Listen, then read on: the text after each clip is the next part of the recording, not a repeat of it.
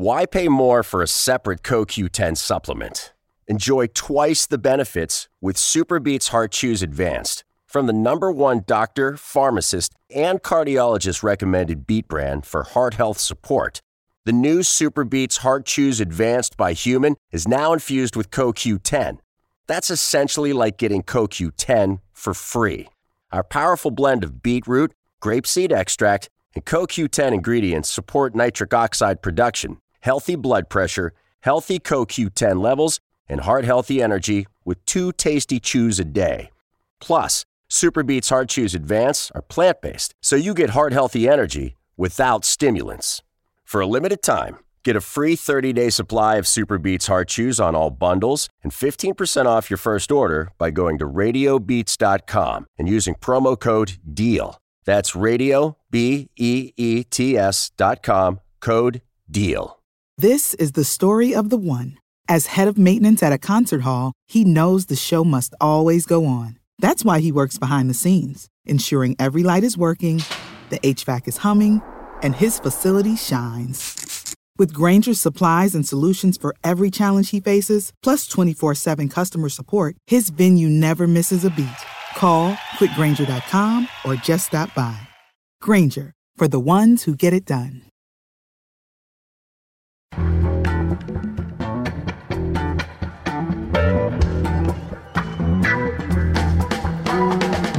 From The Nation magazine, this is Start Making Sense, political talk without the boring parts.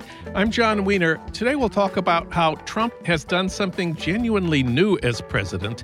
He specializes in creating uncertainty.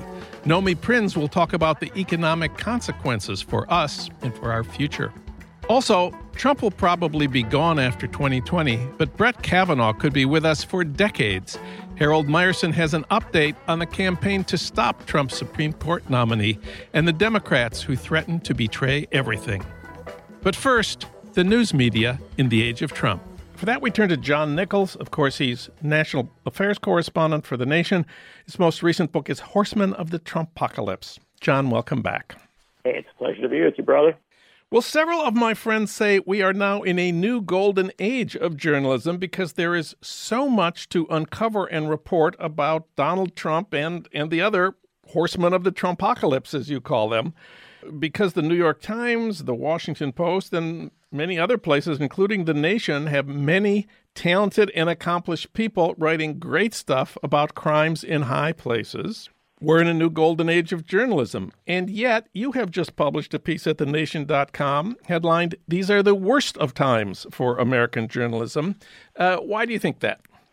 Well, suggesting that this is a golden age for journalism would be like standing in a torrential rainstorm saying, wow, we got a little bit of water here. You know, it's The fact of the matter is, yeah, there's a lot to report on. There's a million things to do, but we don't have enough people to do it, and we're not paying enough people to do it. In fact, by any measure, any reasonable measure, we are without the adequate core of journalists that's needed to cover our international, national, state, and local public affairs. And as such, we're not getting anywhere near the flow of information we need as citizens to govern ourselves. In fact, we are in the midst of a radical period of culling out newsrooms, laying people off, shutting down publications. And this isn't just in, sort of what's referred to as legacy media or traditional media, newspapers, radio stations, television stations. This is online as well. I mean, the studies from all the major centers that look at where things stand right now will tell you that while there are deep cuts going on in newspaper newsrooms, there have also been deep cuts going on in online newsrooms. So this is no golden age. It's a fantasy. And frankly, I'm really upset with the journalists who continue to perpetuate that fantasy, because while I do understand in the face of Donald Trump a desire to be strong and to stand up with everything you've got, we have to acknowledge that the corporations the hedge fund managers, the billionaires that own so much of our media, are kicking journalism to the curb. They are diminishing journalism. They are not advancing it. Well, the immediate example that sort of exemplifies everything you're talking about is the New York Daily News. Tell us about what its significance has been and what's happened there in the last few days. The New York Daily News is a century-old paper that at one time, mid-century, in the 20th century, was the largest circulation newspaper in the United States of America, not just in New York City, but the largest circulation in the country. It is historically an incredibly vibrant, incredibly important newspaper. Now, it doesn't always have the national reach of a New York Times or a Washington Post. It was historically the paper of New York City, particularly the paper of working class people who lived in the boroughs of that city. Until relatively recently, it continued to be the paper that won Pulitzer Prizes because it broke stories that a lot of other media didn't pay attention to, stories of corruption, stories of struggle, stories of wealth and poverty. It's notable that in our media, we're just going to talk about Alexandria Ocasio-Cortez, who's now covered a great deal by our media.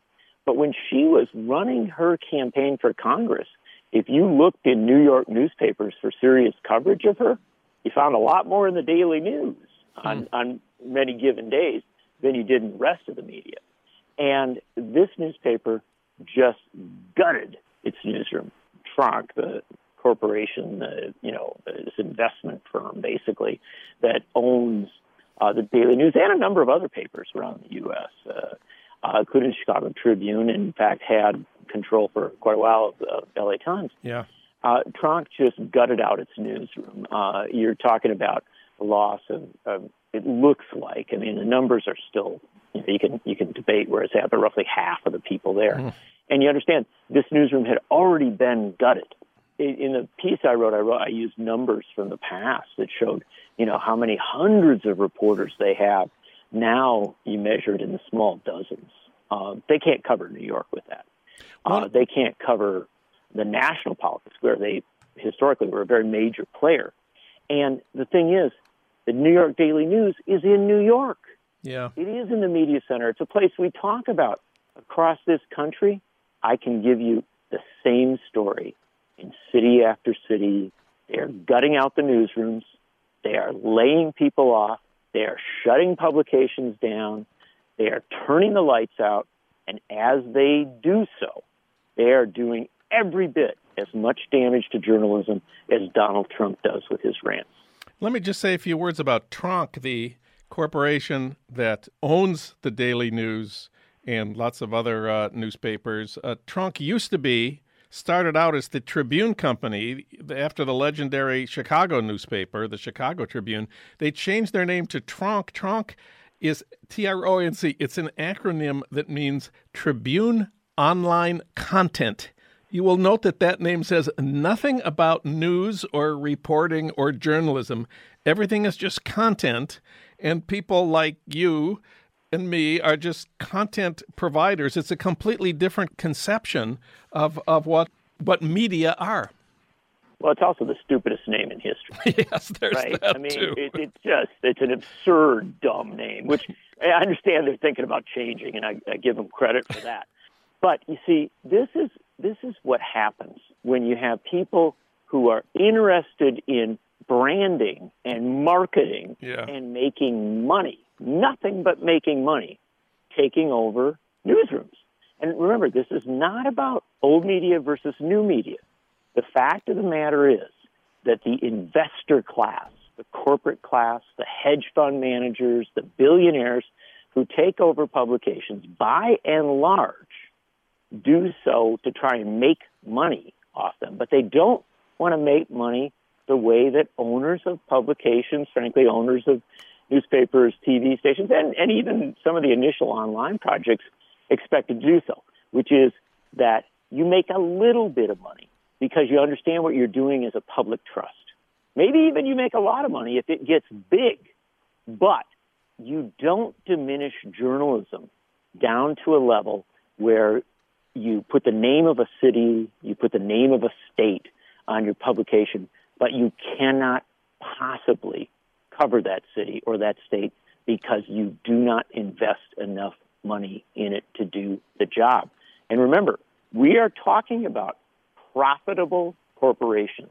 Yeah. We're talking about groups that make money, but because they're not making enough money, they kick journalism to the curb. Yeah.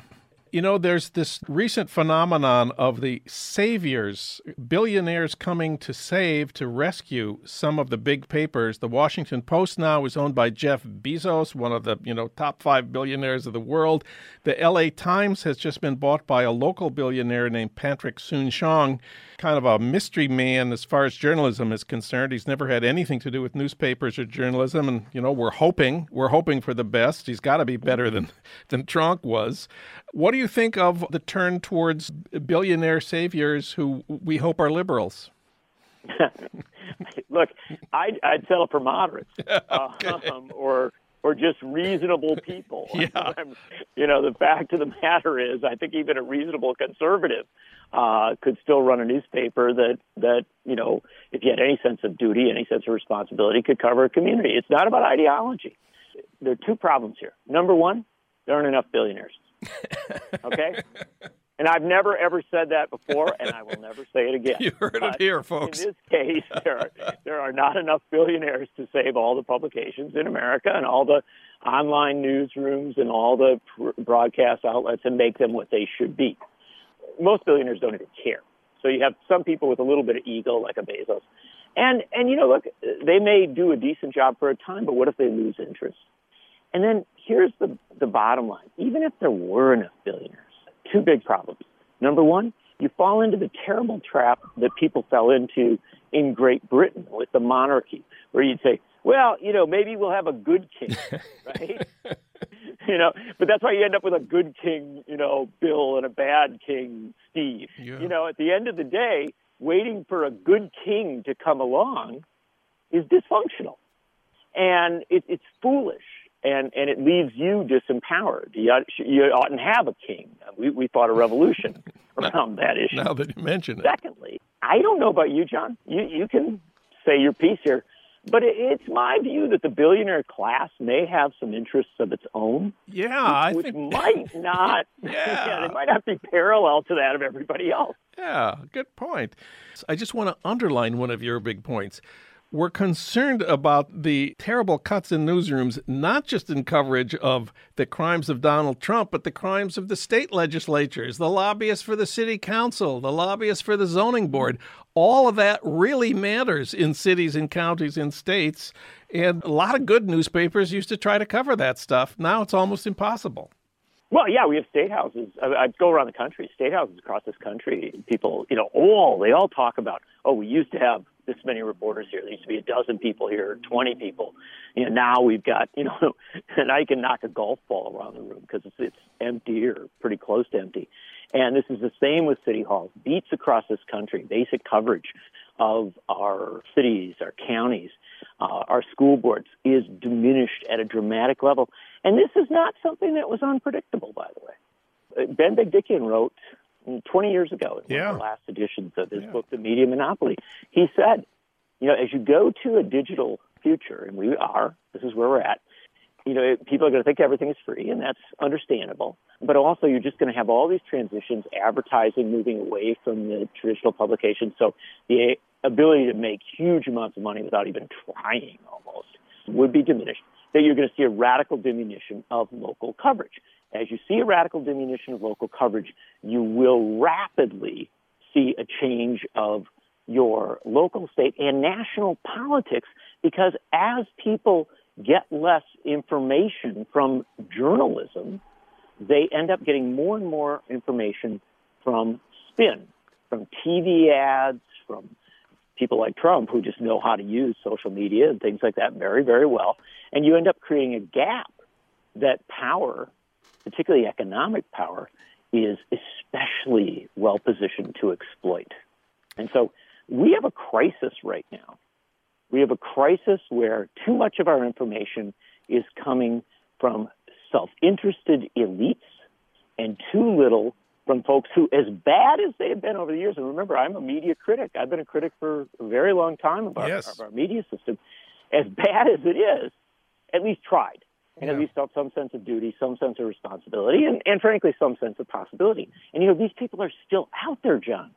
There are people working their fingers to the bone trying to cover it, but you can't do the job when you're understaffed. And so we have to, as a society, start to think about dramatic new approaches to how we fund journalism. We can't just wait for a billionaire to show up. And we have to start doing what countries around the world do. It's funny, when we talk about countries around the world, most progressives are very, very comfortable with the idea that a single-payer Medicare for all healthcare system is the way to deal with healthcare, that tuition-free college is a great way to deal with education, higher education. Well, one lesson that we can take from countries around the world is everybody else massively subsidizes public broadcasting and community broadcasting. And in countries around the world, there is strong support via all sorts of tax structures and things to make sure that it is easy for a lot of media to exist. Now, that doesn't mean that all the pathologies and problems that the United States is experiencing aren't being seen in other countries. There's no question other countries are struggling with these issues as well. But the degeneration of journalism that we have seen in the United States because of the cuts really is dramatic, and it does stand out from countries like Germany or from the Scandinavian countries with which we should want to compare ourselves. John Nichols, read him at thenation.com. Thanks, John. Always great to have you on the show. Pleasure.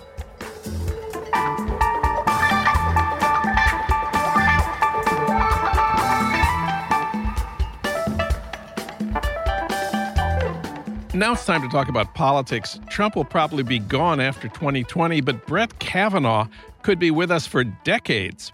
For an update on the campaign to stop Trump's Supreme Court nominee and on the Democrats who threaten to betray everything, we turn to Harold Meyerson. He's executive editor of the American Prospect and a contributor to the LA Times op-ed page. Harold, welcome back. Always good to be here, John. Well, the New York Times page 1 reports that, quote, Republicans everywhere are confronting an ominous political environment, a Democratic opposition rippling with energy, and a president on their own side who is prone to divisive outbursts, close quote. Right now, we are thinking more about the Senate. It's much more important for the Democrats right now to regain control of the Senate than the House because, of course, the Senate is where Trump's Supreme Court nominees are confirmed or rejected.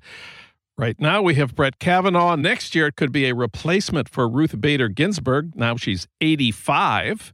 Or Stephen Breyer. He's 79. The Senate lineup famously is 50-49.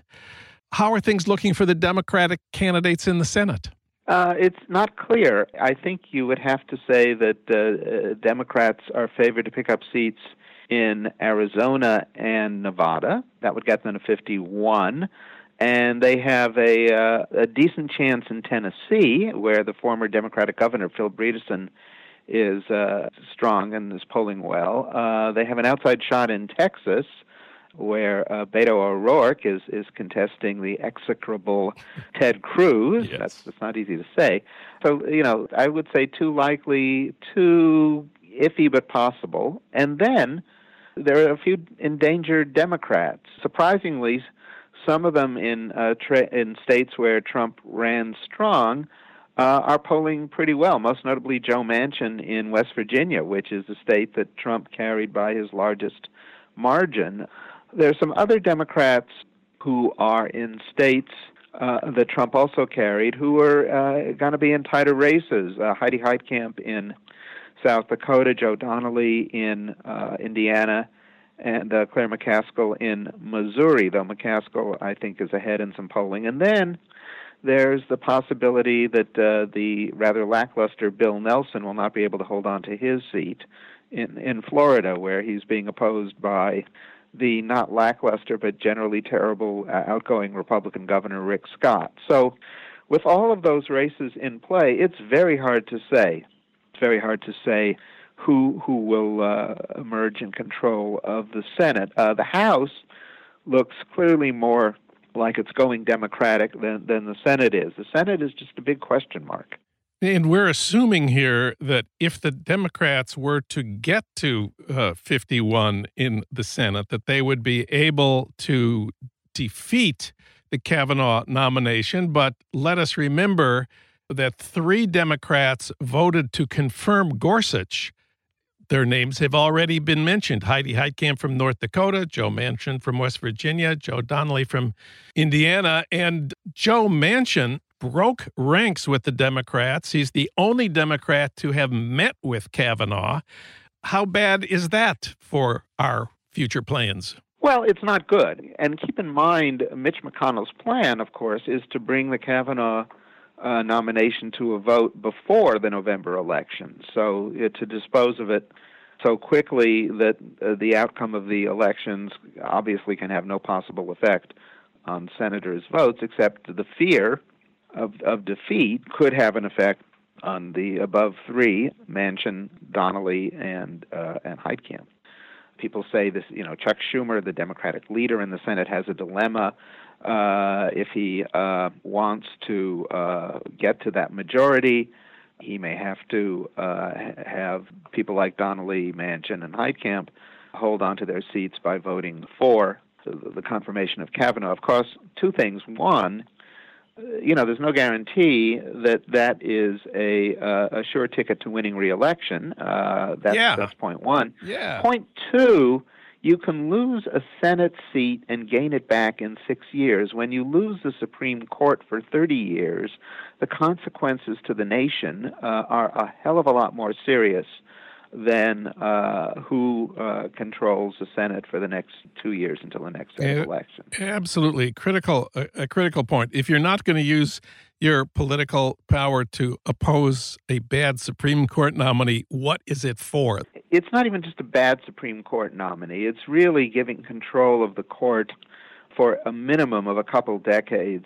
to a far right that has shown itself determined to undermine pretty much every decent piece of legislation that transformed the nation for the better in the 1960s and the 1930s. I mean, it's not even simply confirming a bad justice. It's really letting right-wingers do serious damage to the United States.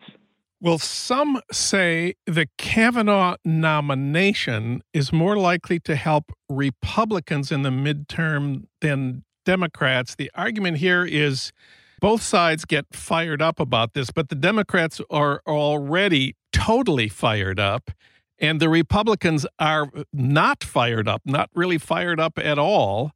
But they do understand that the Supreme Court is much more important than Trump.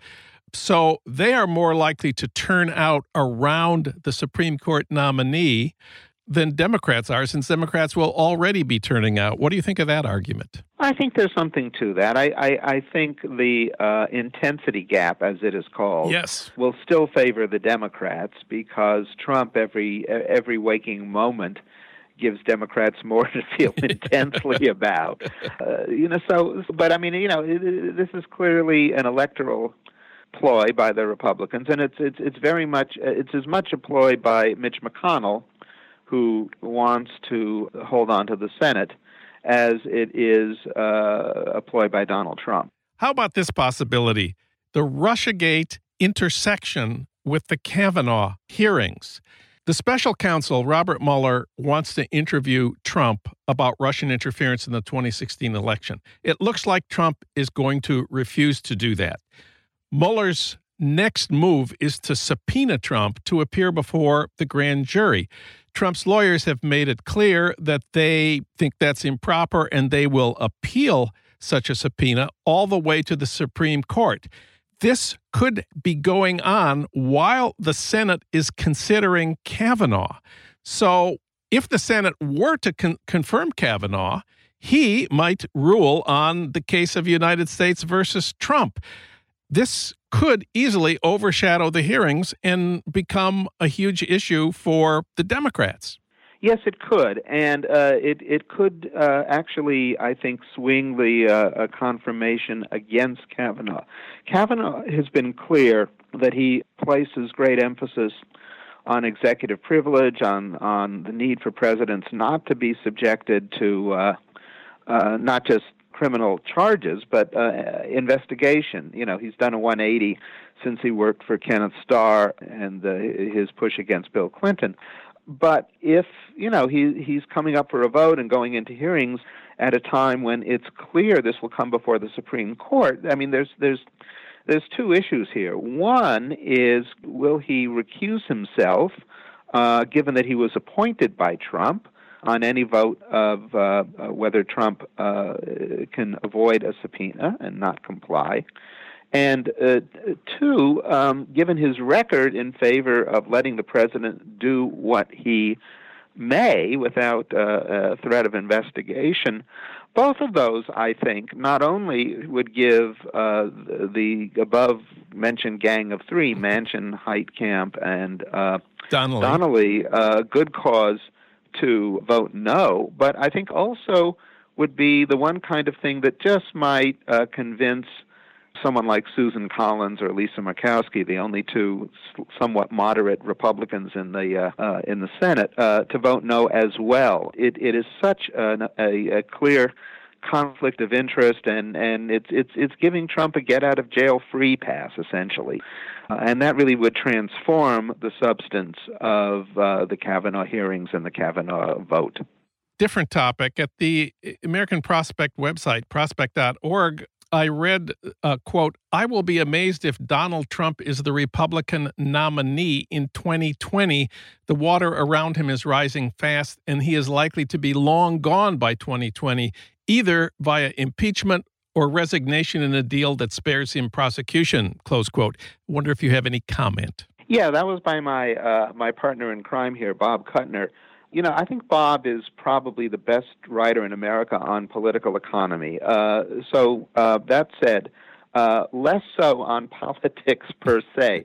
If there is a smoking gun on Trump that compels the Republicans to turn against him, that is one thing. If there's not, you know, I mean, 90% of the Republican Party, rank and file, still stands with him, and that is a powerful impediment to Republicans in Congress doing anything to get rid of the guy. And I don't see Trump resigning. I mean, I don't think that's in his nature.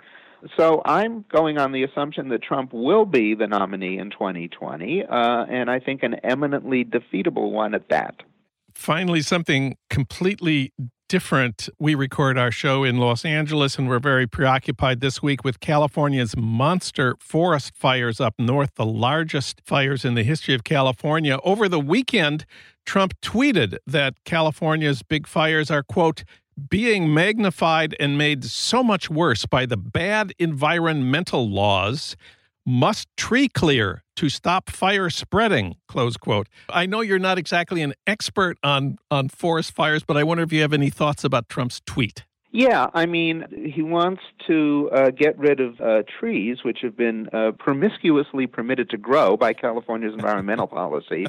He wants to get rid of the trees so that fires won't get rid of trees. I mean, this is sort of like saying you want to get rid of rivers to avoid floods. It rather ignores the whole issue of climate change, which is so clearly a huge factor, if not probably the single major factor in why cities are getting inundated by hurricanes, while a third of California is burning down, why they're getting tropical temperatures in northern Sweden, why it was 85 degrees in Fairbanks, Alaska last week. I mean, this is really getting hard to ignore. I am reminded of a famous quote from Ronald Reagan back when he was running for governor in California, and again, too much environmental preservation for his preference. And so he was famously quoted as saying, "If you've seen one redwood, you've seen them all." And Trump wants to plow that redwood down. So God forbid we don't have to see it. Harold Meyerson, he can see the forest for the trees. Read him at prospect.org. Harold, thanks very much. Always great to have you on the show. Always great to be here, John.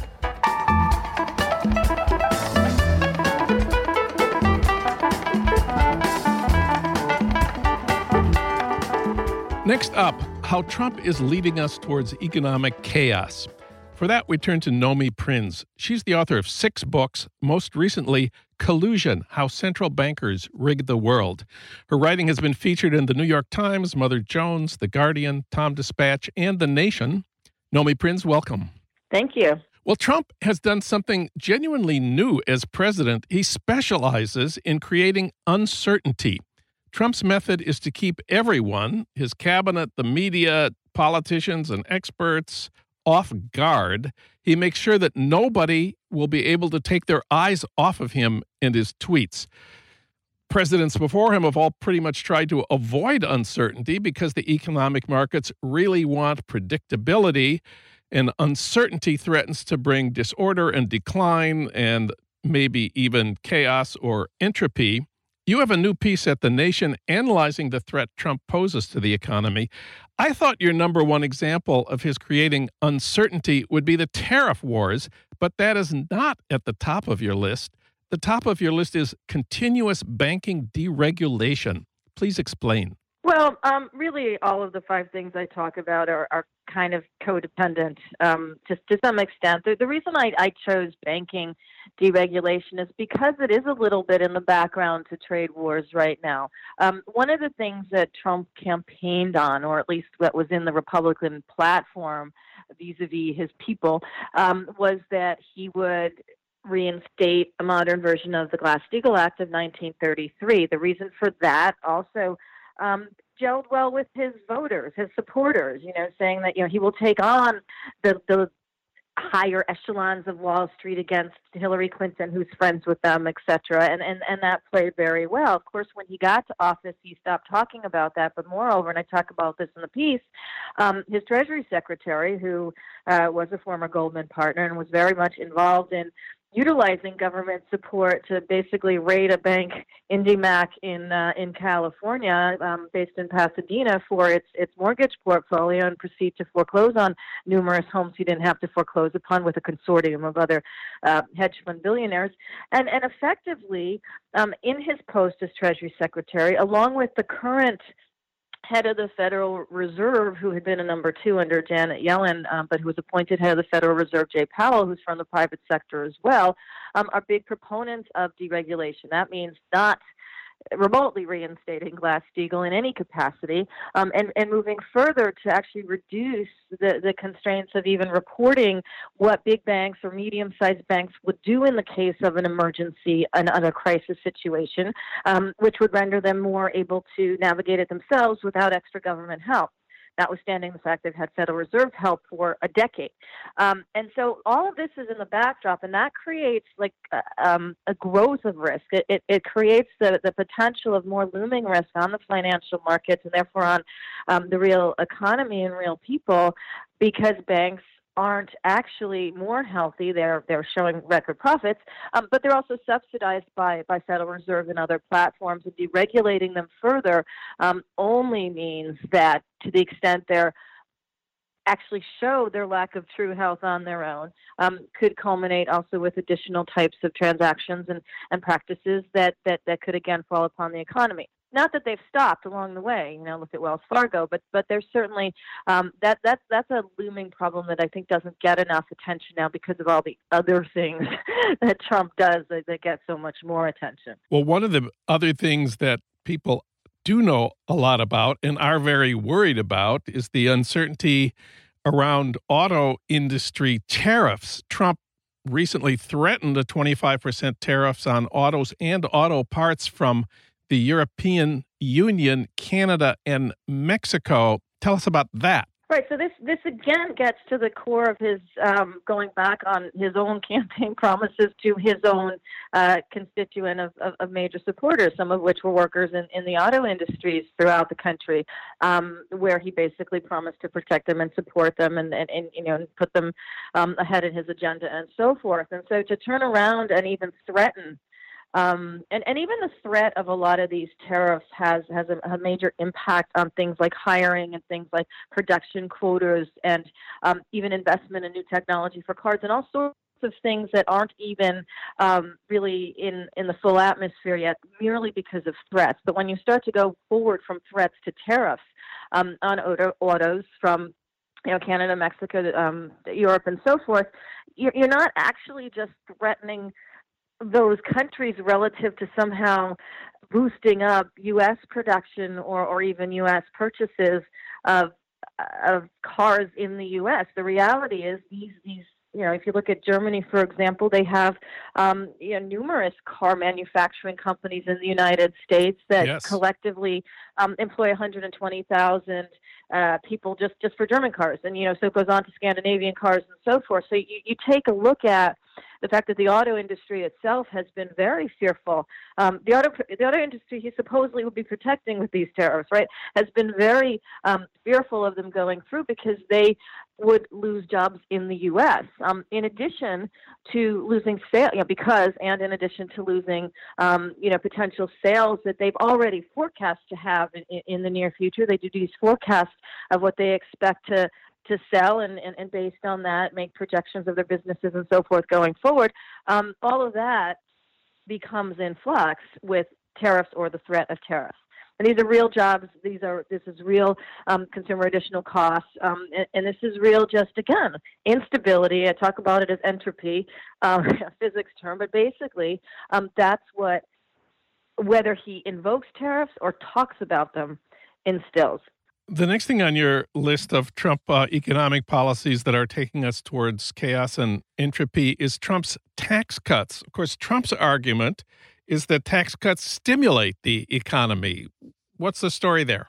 There has been on the standpoint of corporate balance sheets, because they got the lion's share of these tax cuts, a propensity to use that money, and they were not secretive about this, the CEOs of S&P 500 major corporations based in the United States, about using that tax cut to buy their own shares. So one of the things that has been a result of his tax cuts has been this extra lift or boost or something to the stock market, because the companies are effectively using the money that they're saving and not paying in taxes to the U.S. government to basically buy their own shares and create more of a financial incentive to their shareholders and to their CEOs, who tend to get paid in shares or options of their own shares of the stock in their own companies. And as a result of that, and again, this is no secret. This is what they say. In fact, the head of J.P. Morgan Chase, the largest bank in the States, Jamie Dimon, actually called Trump's tax cuts QE4, quantitative easing 4, which was basically the fourth kind of level of a subsidy for the markets. And he meant that, and that was true. And so if you're putting the money into the market, you're not putting it into wages, you're not putting it into necessarily jobs, especially with this other stuff going on. And you're also not putting it into expansion, you're not necessarily putting it into long-term growth, because you take what you get up front, and then you put it into the market that day or that week or in your calendar for that quarter, or however it is you decide to allocate that money into your own shares, and you execute on that basis. It's a lot easier to buy shares and therefore push them up than to, open a plant. I mean, it's just a simpler way of making money for shareholders. So therefore, those tax cuts ultimately create this upward surge in the stock market, or maintenance of the stock market where it is, and don't necessarily translate into, and haven't translated into, wages. In fact, I think I mentioned this in the piece, that wages during the time that the corporate taxes have been in existence at this cut level have actually declined by about 1.8%. So in fact, it's gone a little bit in the opposite direction already. We've only got a couple minutes left here. You say that all these things together, the banking deregulation, the uncertainty around tariffs, the tax cuts, tend to move the economy away from growth and towards what you call entropy. What do you mean by entropy? Entropy is basically a state of uncertainty, of perpetual uncertainty, or a trend towards either decline or a trend towards more uncertainty. And so what happens is when all of these actions are operating or under threat to be operating around the same time, is that the real economy tends to choke or tends to just operate under uncertainty, which isn't the best way to sustain growth or sustain, real infrastructure development or any sort of thing like that. And so that's where all of this kind of comes together. All these factors come together. And entropy is really how Trump operates anyway, which is he tends to instill as much confusion as an operating principle into the world at any point in time. And the economy and people who make up that economy, companies that are run by these people, workers that work for them, all therefore get caught in that crossfire. Nomi Prins, her article about how Trump policies are leading us towards economic entropy appears at Tom Dispatch and TheNation.com. Nomi, thanks for talking with us today. Thank you very much.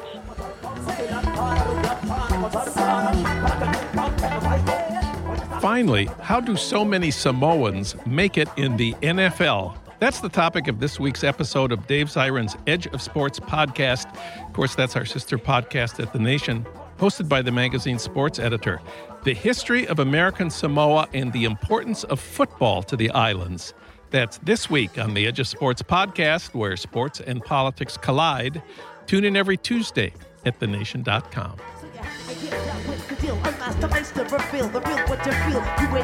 Start Making Sense, the Nation podcast, is co-produced by the LA Review of Books and recorded at the studios of Emerson College, Los Angeles, located in the heart of Hollywood, with technical assistance from Justin Allen. Our recording engineer is William Broughton. Alan Minsky is our senior producer. Frank Reynolds is our executive producer. Annie Shields is The Nation's engagement editor. Katrina Vanden Heuvel is editor and publisher of The Nation. Our theme music is from Barcelona Afrobeat, licensed by Creative Commons. Find out more about Start Making Sense at TheNation.com and subscribe to Start Making Sense wherever you get your podcasts, at iTunes, Stitcher, Spotify, and now at Google Play. I'm John Wiener. Tune in to Start Making Sense next week for more political talk without the boring parts.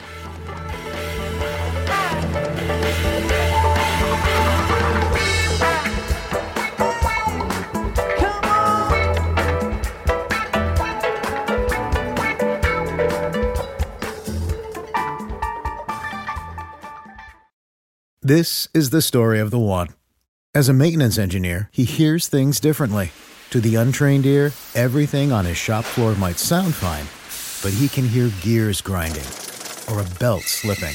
So he steps in to fix the problem at hand before it gets out of hand. And he knows Grainger's got the right product he needs to get the job done, which is music to his ears. Call, click Grainger.com, or just stop by. Grainger, for the ones who get it done. When you need mealtime inspiration, it's worth shopping Kroger, where you'll find over 30,000 mouth-watering choices that excite your inner foodie. And no matter what tasty choice you make, you'll enjoy our everyday low prices, plus extra ways to save, like digital coupons worth over $600 each week. You can also save up to $1 off per gallon at the pump with fuel points. More savings and more inspiring flavors make shopping Kroger worth it every time. Kroger, fresh for everyone. Fuel restrictions apply.